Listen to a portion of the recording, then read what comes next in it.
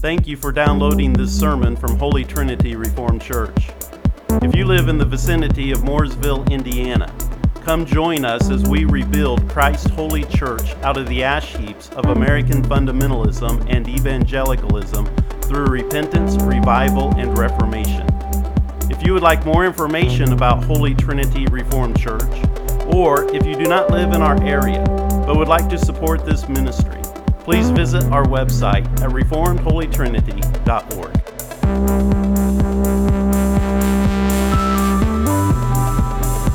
This is a little bit different this year in dealing with this time of Advent as we are in the book of Revelation, because we are actually considering the risen Christ who has come.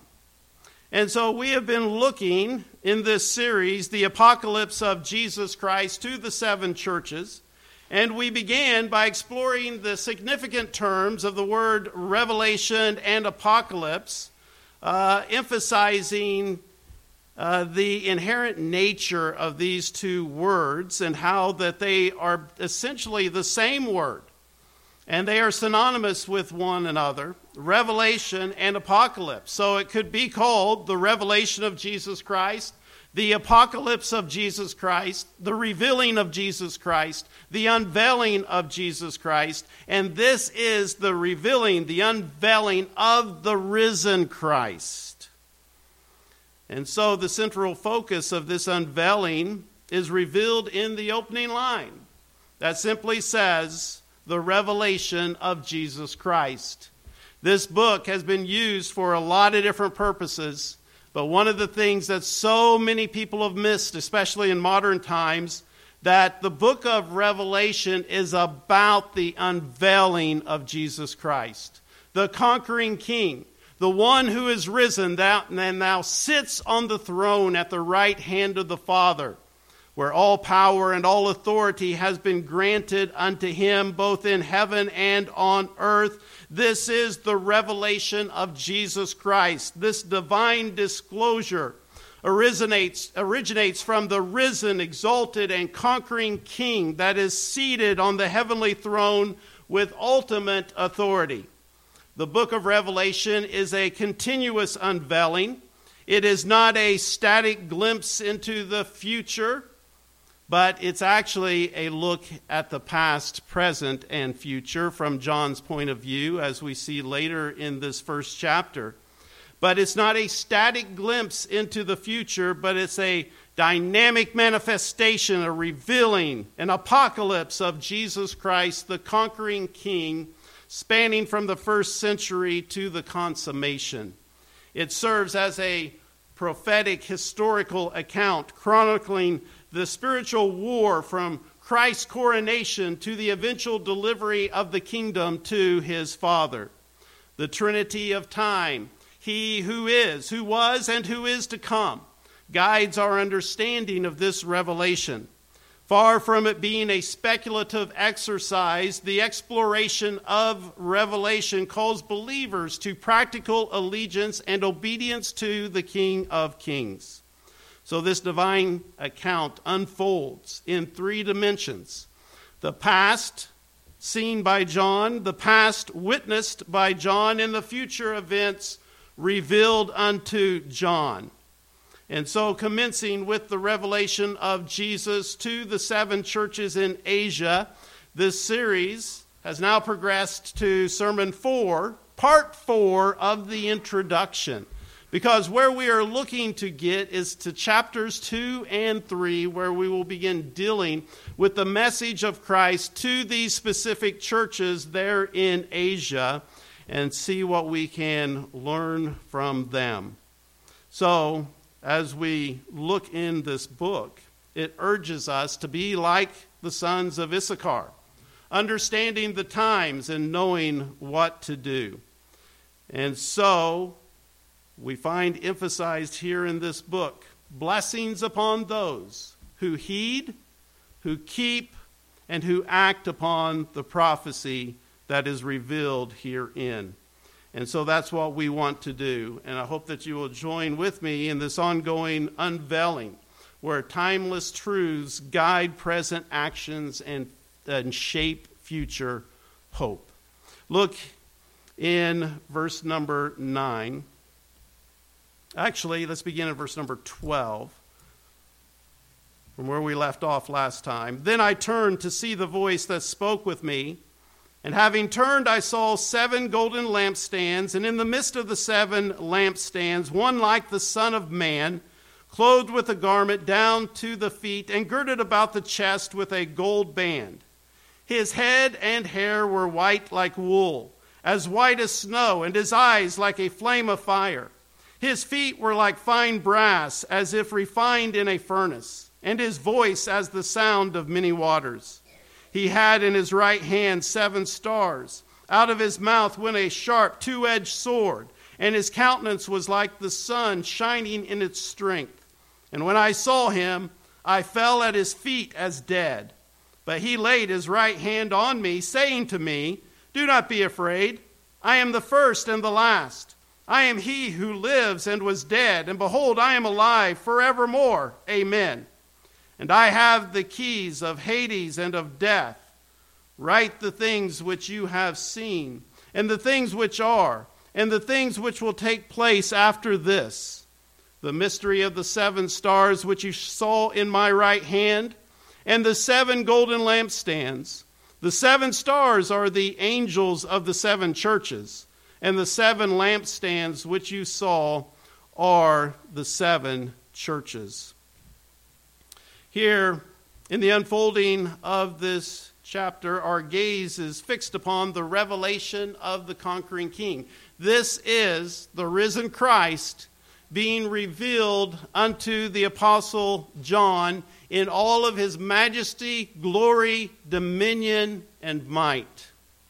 This is the revelation of the risen Christ, who is seated on the throne as the King of Kings and the Lord of Lords. And so today our focus is to draw back the veil even further, to see and to understand the majestic and conquering King, Jesus Christ. Remember, the Apostle Peter in his sermon on the day of Pentecost said, "This same Jesus whom you have crucified, God has made both Lord and Christ." And in the context of his sermon, we see that what he's talking about is taking the throne of David. And so this is the risen Christ, who is the King of Kings and the Lord of Lords. He is the conquering King. And we notice several things about him, and we began looking at the 7 golden lampstands a few weeks ago. And if you remember, we looked at the completeness of them, these 7 churches, and how they were a complete lampstand. We also saw the unity in the diversity among them, and how that they were radiating the light of Christ, and how that we are to do so today as the Church of Jesus Christ, as they were engaged in that ongoing spiritual battle, and so against the forces of darkness. And then we begin looking at the Son of Man, who is in the midst of the 7 lampstands. Christ, as the Son of Man, stands in the midst of these lampstands, representing his active presence in his church. Jesus Christ is actively present. Now, unfortunately, the church today has lost faith in that fact, and we do not believe that Christ is really present. I mean, Christianity has become kind of a kind of folklore. It's kind of just one of those things like we tell our kids with bedtime stories and things of that nature, and we don't really understand the active presence of Jesus Christ in the midst of his church and throughout the world. But here he is in the midst of these 7 churches. That's what John is showing us, that Jesus Christ is there in the midst of them. He is involved. He is engaged. And he is active. And so what we see here is the Son of Man's presence and its significance. It signifies his active involvement. and a careful inspection of the spiritual condition of these churches, which is what we're trying to get to, right, in chapters 2 and 3. Because he is going to make some analysis concerning these churches in areas where they are not being faithful, and then give them credit where they are being faithful. But he is making a careful inspection of them, so careful, as a matter of fact, that he says that if they don't repent in the areas where they have fallen short and be completely devoted and committed to him, that he would remove their lampstand. That's a scary thought, but that's what we're going to be getting to. Because when we look across the United States and Western civilization, lampstands are being removed very dramatically in our present day. Churches closing all over the place. People fleeing. And so he's making a careful inspection of the spiritual condition of these churches and giving them warning. Also, he is signifying his authority over the church and also providing comfort to them in times of trial. But we see, next of all, that he's clothed with a garment down to his feet. His attire reflects his priestly authority. We believe in 3 offices of Jesus Christ, that he is prophet, priest, and king. And here we see the attire that he is wearing, signifying his priestly authority and righteousness. We can look back to the Old Testament practices and the long garments that the priests would wear, symbolizing their authority and their moral purity.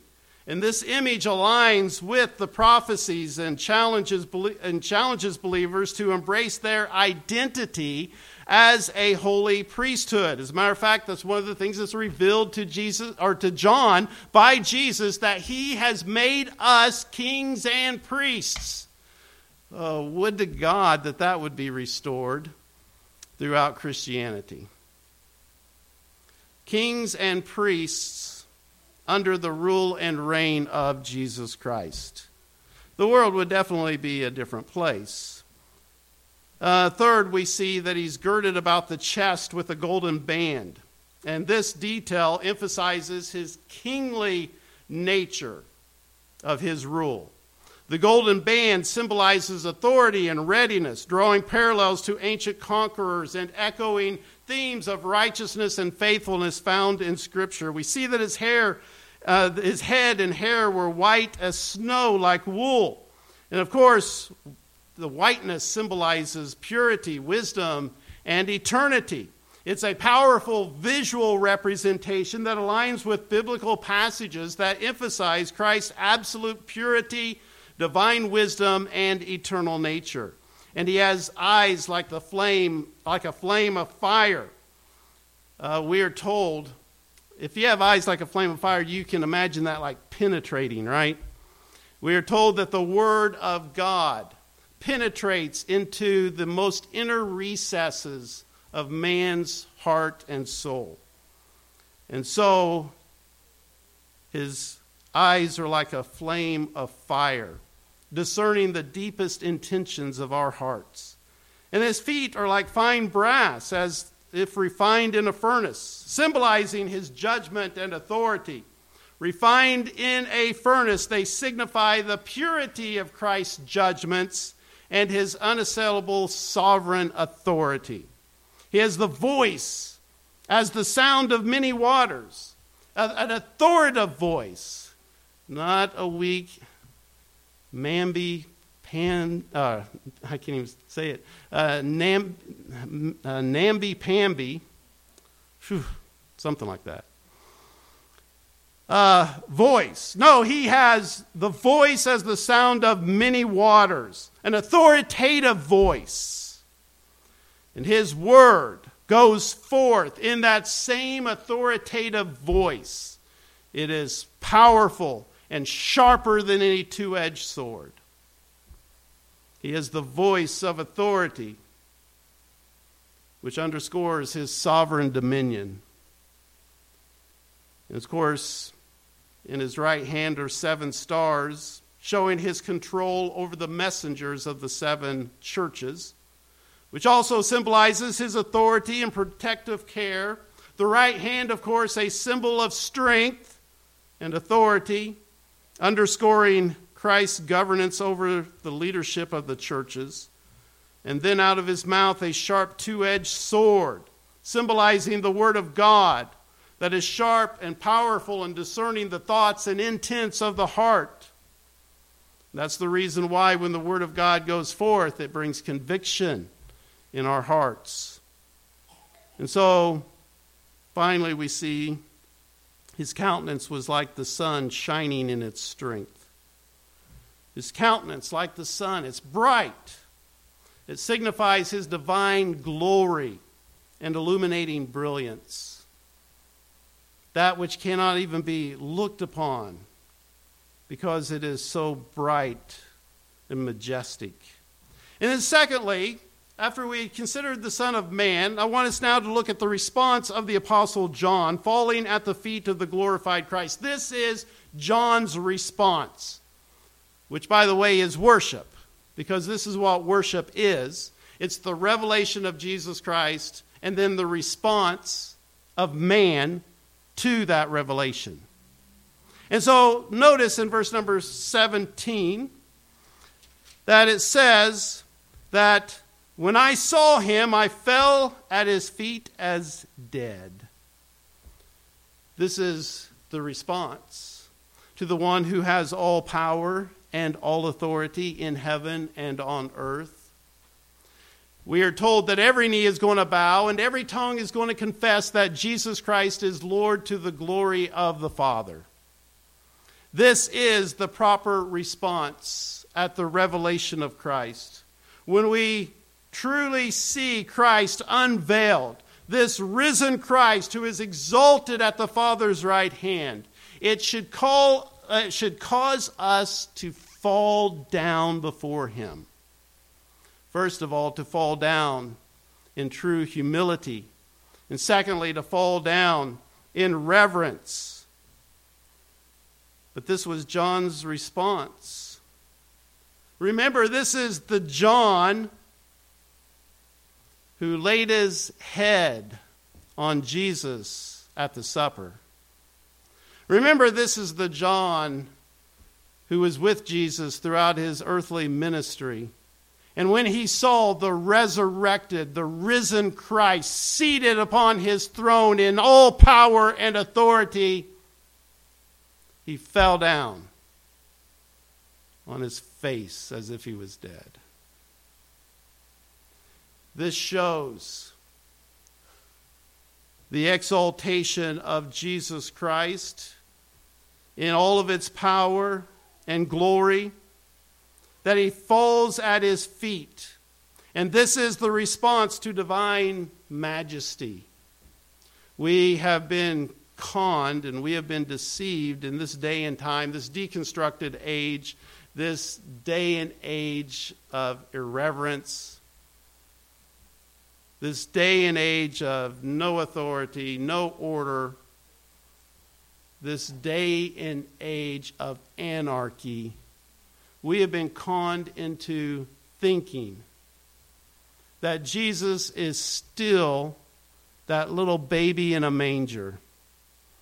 We celebrate that Jesus Christ came born of a woman, that he was born as a baby in a manger to come into the world in order to reconcile a fallen world and sinful man back to God the Father. But he is not that little baby in a manger. He is the risen Christ who has been exalted at the right hand of God the Father Almighty, who has all power and all authority in heaven and earth. He has all power and all authority to say who is going to enter into his kingdom, who is going to enter into eternal life. And he has all power and all authority to damn those who will not believe in him and repent to eternal damnation. That is the one who is being unveiled. That is the one who is being revealed to us. And if it doesn't cause us to humble ourselves before the Lord, like that publican in the temple, where across from him was standing that Pharisee who was saying, I'm glad I'm not like other men. And then he starts listing all their sins. And then he starts listing all of his good deeds. But there's the publican over there in the corner. He can't even lift up his eyes towards heaven. And he just cries out, Lord, be merciful to me, a sinner. That is a man who understands. Jesus said to the multitude, which of the two will go home justified? And Jesus said, not the Pharisee, the publican. Why? Because he saw God in all of his glory and holiness and power and might. And he knew his only response was to fall down before the Lord in true humility. And so when John sees Jesus in all of his glory, he falls down on his face like he's dead, with profound awe and reverence. Christ's appearance humbled John. And the revelation of Jesus Christ should humble us. It should cause us to humble ourselves before the Lord. James said, God gives grace to the humble, but he resists the proud. And we find this all throughout Scriptures. Whenever men would encounter the divine, whether it was an appearing of Jesus Christ or whether it was an angelic presence, we see these same kind of reactions over and over again, responses of humility when the majesty of the divine is unveiled. And so when we recognize Christ's sovereignty, it should cause us to bow down before him and confess that he is the King of Kings and the Lord of Lords. It should bring humility to us to bow before the risen King, to fall at his feet and surrender to his rule and reign. And so, John's act of falling at the feet of the glorified Christ is a powerful portrayal of the appropriate human reaction to encountering God. Whenever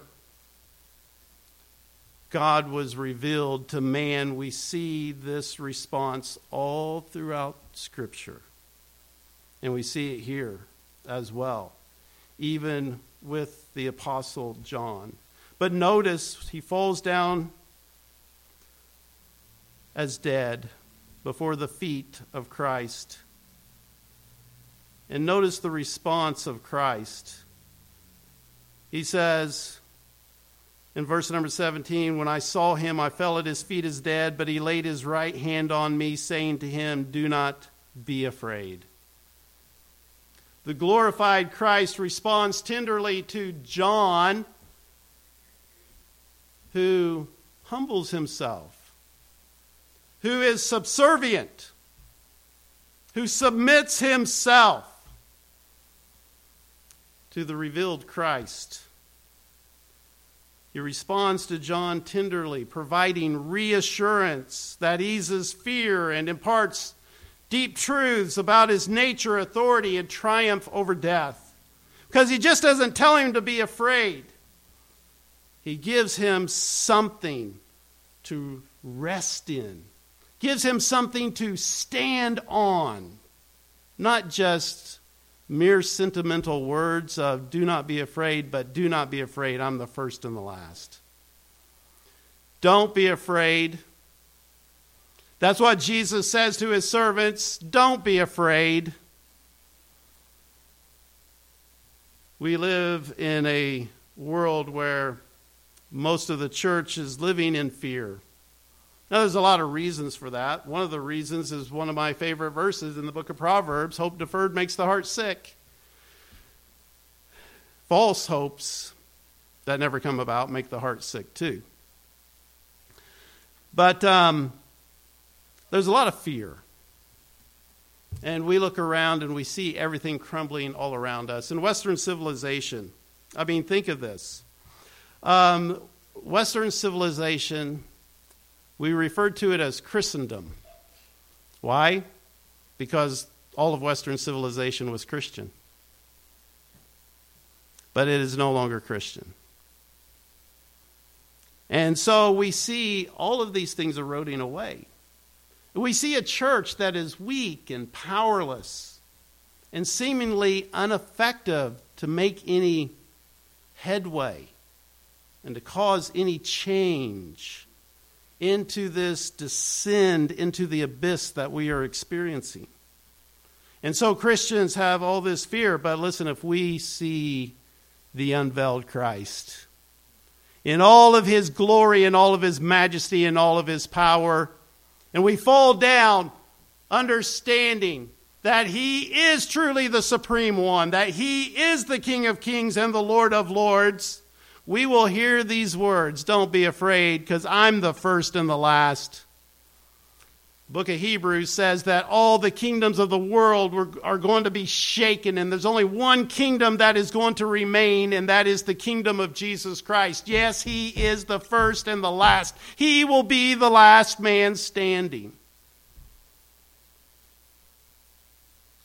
All his enemies shall fall. He's the first and the last, he says. And then notice he says, I am he who lives and was dead. And behold, I am alive forevermore. And then he says, let it so be. Amen. And then he says, I have the keys of hell and death.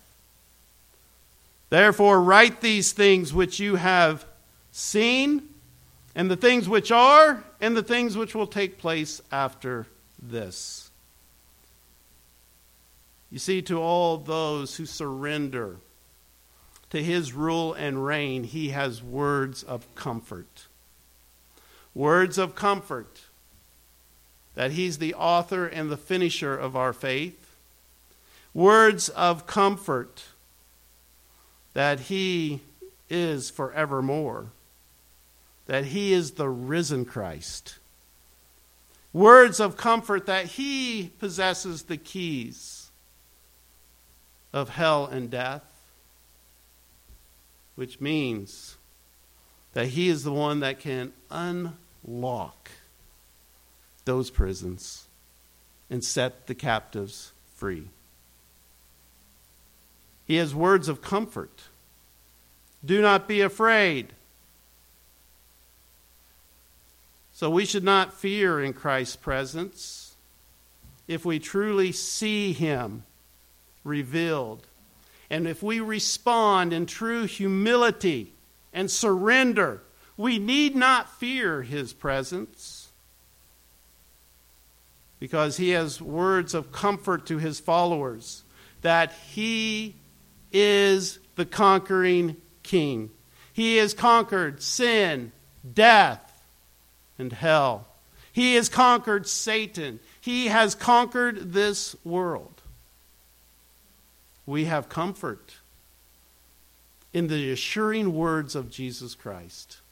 That is one of the reasons why we proclaim certain things in our worship services, and we proclaim God's holiness, man's sinfulness, and then we call upon sinners to repent and turn to the Lord.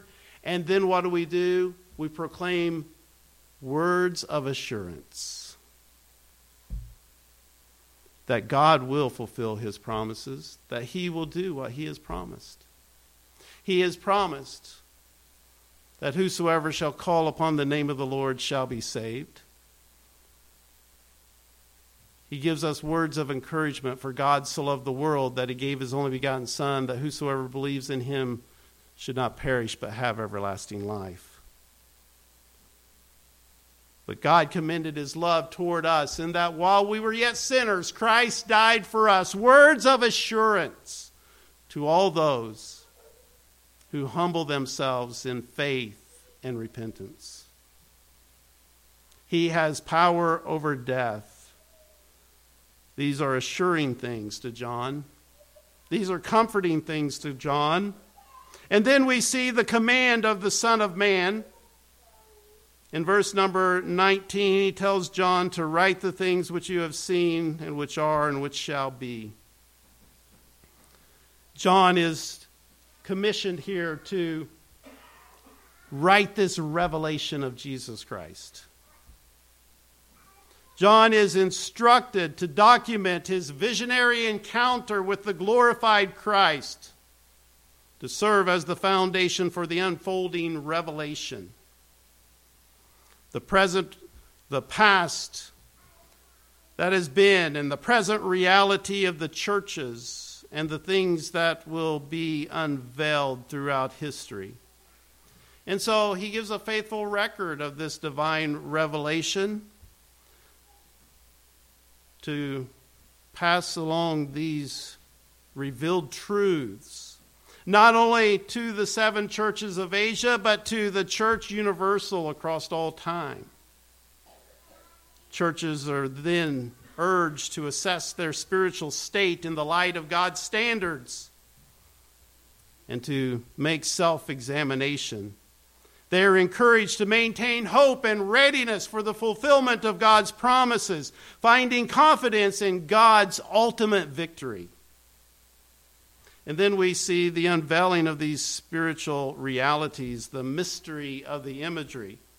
We see the 7 stars in his right hand symbolizing the 7 messengers of these 7 churches, that they are held in his right hand with power.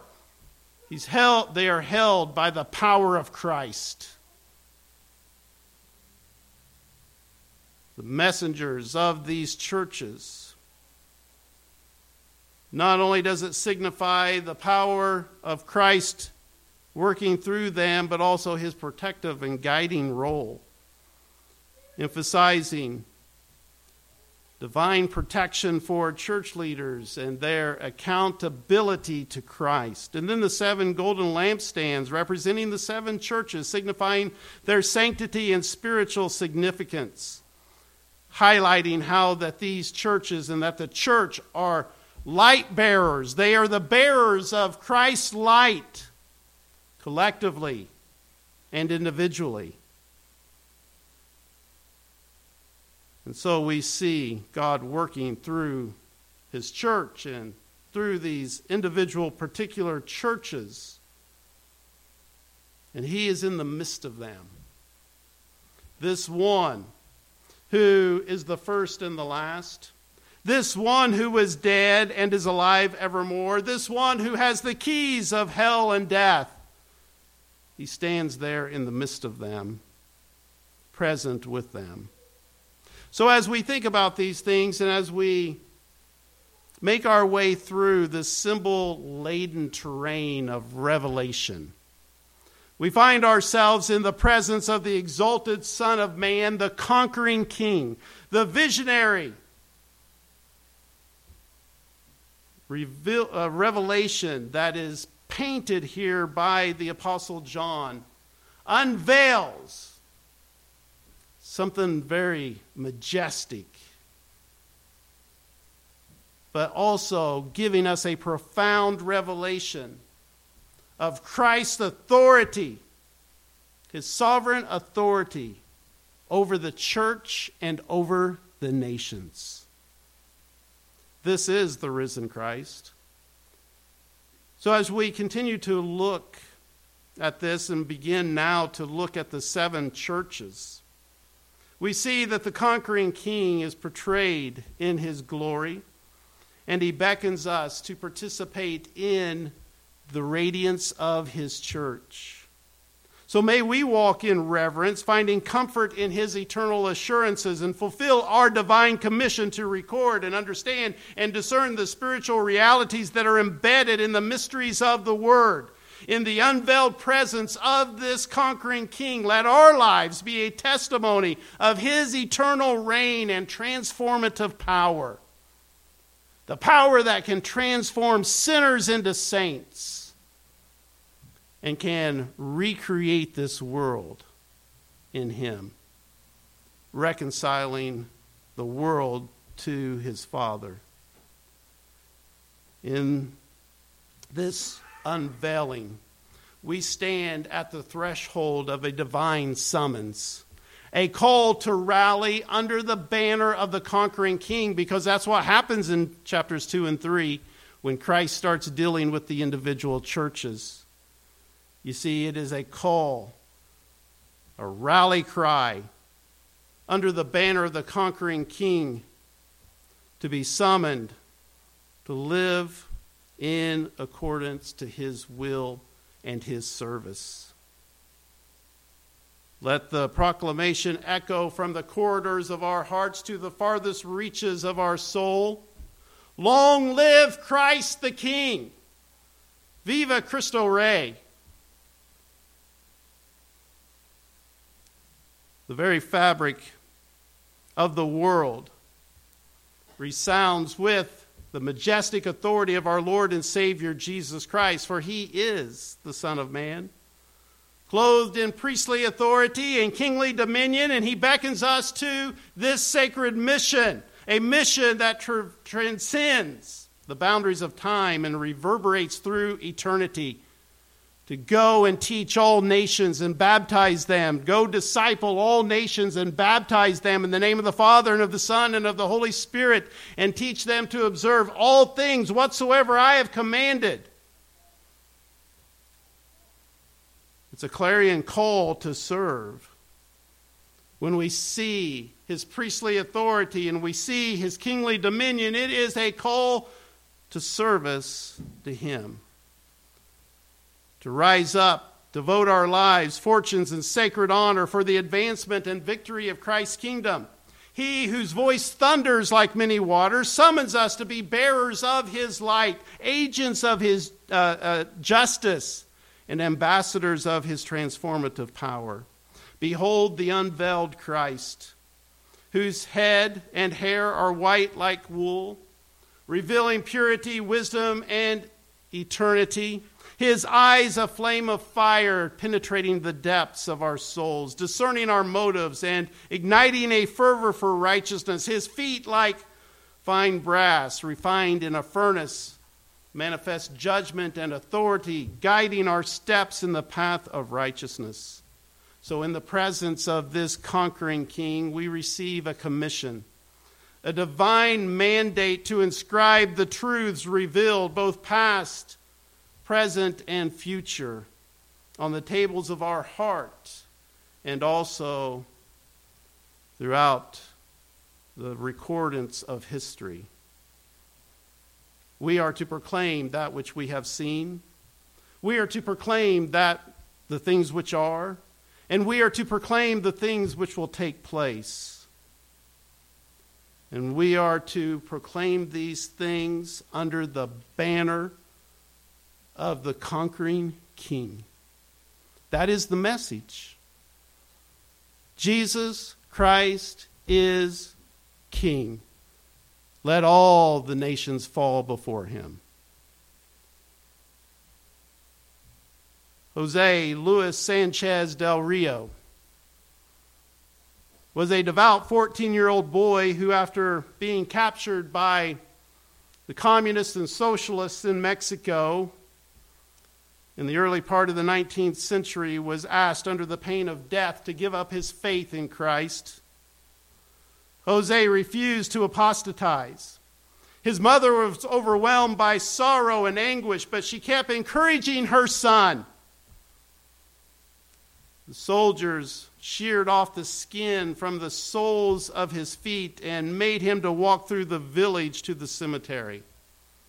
And as he went and walked along, he wept and moaned with pain, but he would not give in. He said along the way, "Viva Cristo Rey! Long live Christ the King." And every now and then along the route they would stop and they would say to Jose, "If you cry out death to Christ the King, we will spare your life." Just say death to Christ the King. But each time Jose would answer, "Viva Cristo Rey." Long live Christ the King. And at the cemetery, before shooting him, they asked him one last time to deny his faith, and he refused. And then they fired upon him, and he died like so many others during that period of time. Viva Cristo Rey. His story went throughout the villages, encouraging and inspiring others. One such local pastor, Miguel, was inspired not to give in. And so he continued his pastoral duty, even though they had passed a law to restrict and remove the work of the church. Well, eventually he was discovered. Even though he had disguised himself and went about conducting his pastoral ministry for a period of time, eventually he was discovered and he was arrested like many others. And as he stood before the firing squad, he stretched out his arms like Jesus on the cross and declared, "Viva Cristo Rey." And they shot him and he died at the age of 36. That's what the world needs to hear. Long live Christ the King. And may this be the battle cry throughout the corridor of our lives, resounding in every decision, every action, and every sacrifice.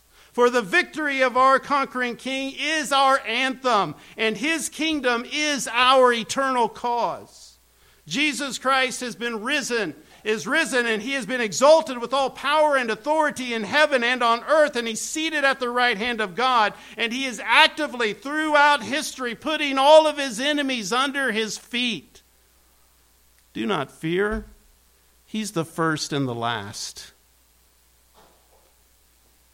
He was dead, but now he is alive forevermore. Amen. And he has the keys of hell and death. Today we stand at a crossroads for the church. Whether we will go the path of dedication and sacrifice, our lives being a living testimony of allegiance to the conquering King, offering up our talents, surrendering our ambitions, dedicating our resources, and sacrificing our comforts in a world that desperately needs the rule and reign of Jesus Christ.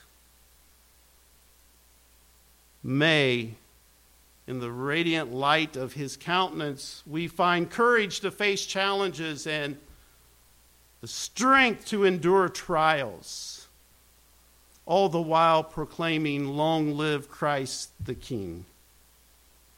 Beloved, let us not merely be spectators, but active participants in the triumph of Christ's kingdom.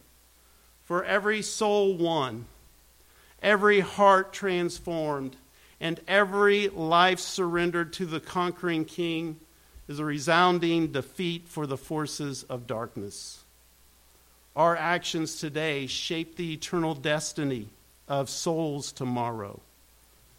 So as we march forward, let our rallying cry be unceasing, that Jesus Christ is the King of kings and the Lord of lords. And in the face of adversity, in the midst of triumphs, and at the dawn of each new day, may our voices echo the eternal truth that Jesus Christ is risen, and he has been made both Lord and Christ, and all authority and all power has been given unto him in heaven and on earth, and his kingdom shall have no end.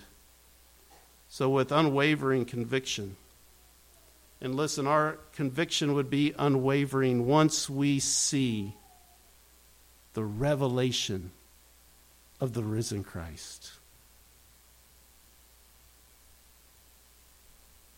Let us have an unwavering conviction because we have truly seen Christ revealed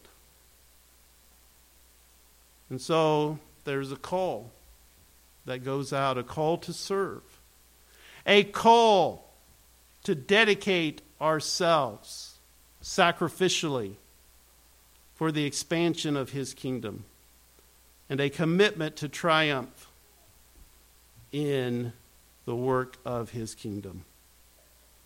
Our conquering King, the Alpha and Omega, the beginning and the end. He has been, he is, and he shall be victorious over all things. The question at the end of 2023 and as we enter 2024 is this: does the Church of Jesus Christ actually believe it? Do we actually believe in the risen Christ? Do we actually believe that he is the King of kings and the Lord of lords? Do we actually believe he is seated at the Father's right hand? Do we actually believe that all power and all authority has been given unto him? Not just in heaven, but in heaven and on earth. Do we actually believe that his kingdom will topple all the Antichrist kingdoms in this world? And the only ones that will survive that great shakening is those who are submitted to the rule and reign of Jesus Christ. Father, we pray that you would help us to see Christ high and lifted up and seated on his throne. May you help us to not be diverted by all the confusion and all the deconstruction that has taken place in Western civilization. But Lord, may we truly see and believe with eyes of faith that which you have promised and that which you have performed through Christ our Lord is real. It's not just some sentimental statement to help us make it through the day, but it is a reality. Father, we thank you for saving us and sending Christ to atone for our sins and to grant unto us the remission of our sins. Lord, we pray that you would help us to continue to follow him and that we would grow in the grace and knowledge of our Lord and Savior Jesus Christ, and that the church would continue in its growth into a spiritual man created in the image of Christ, in whose name we pray. Amen.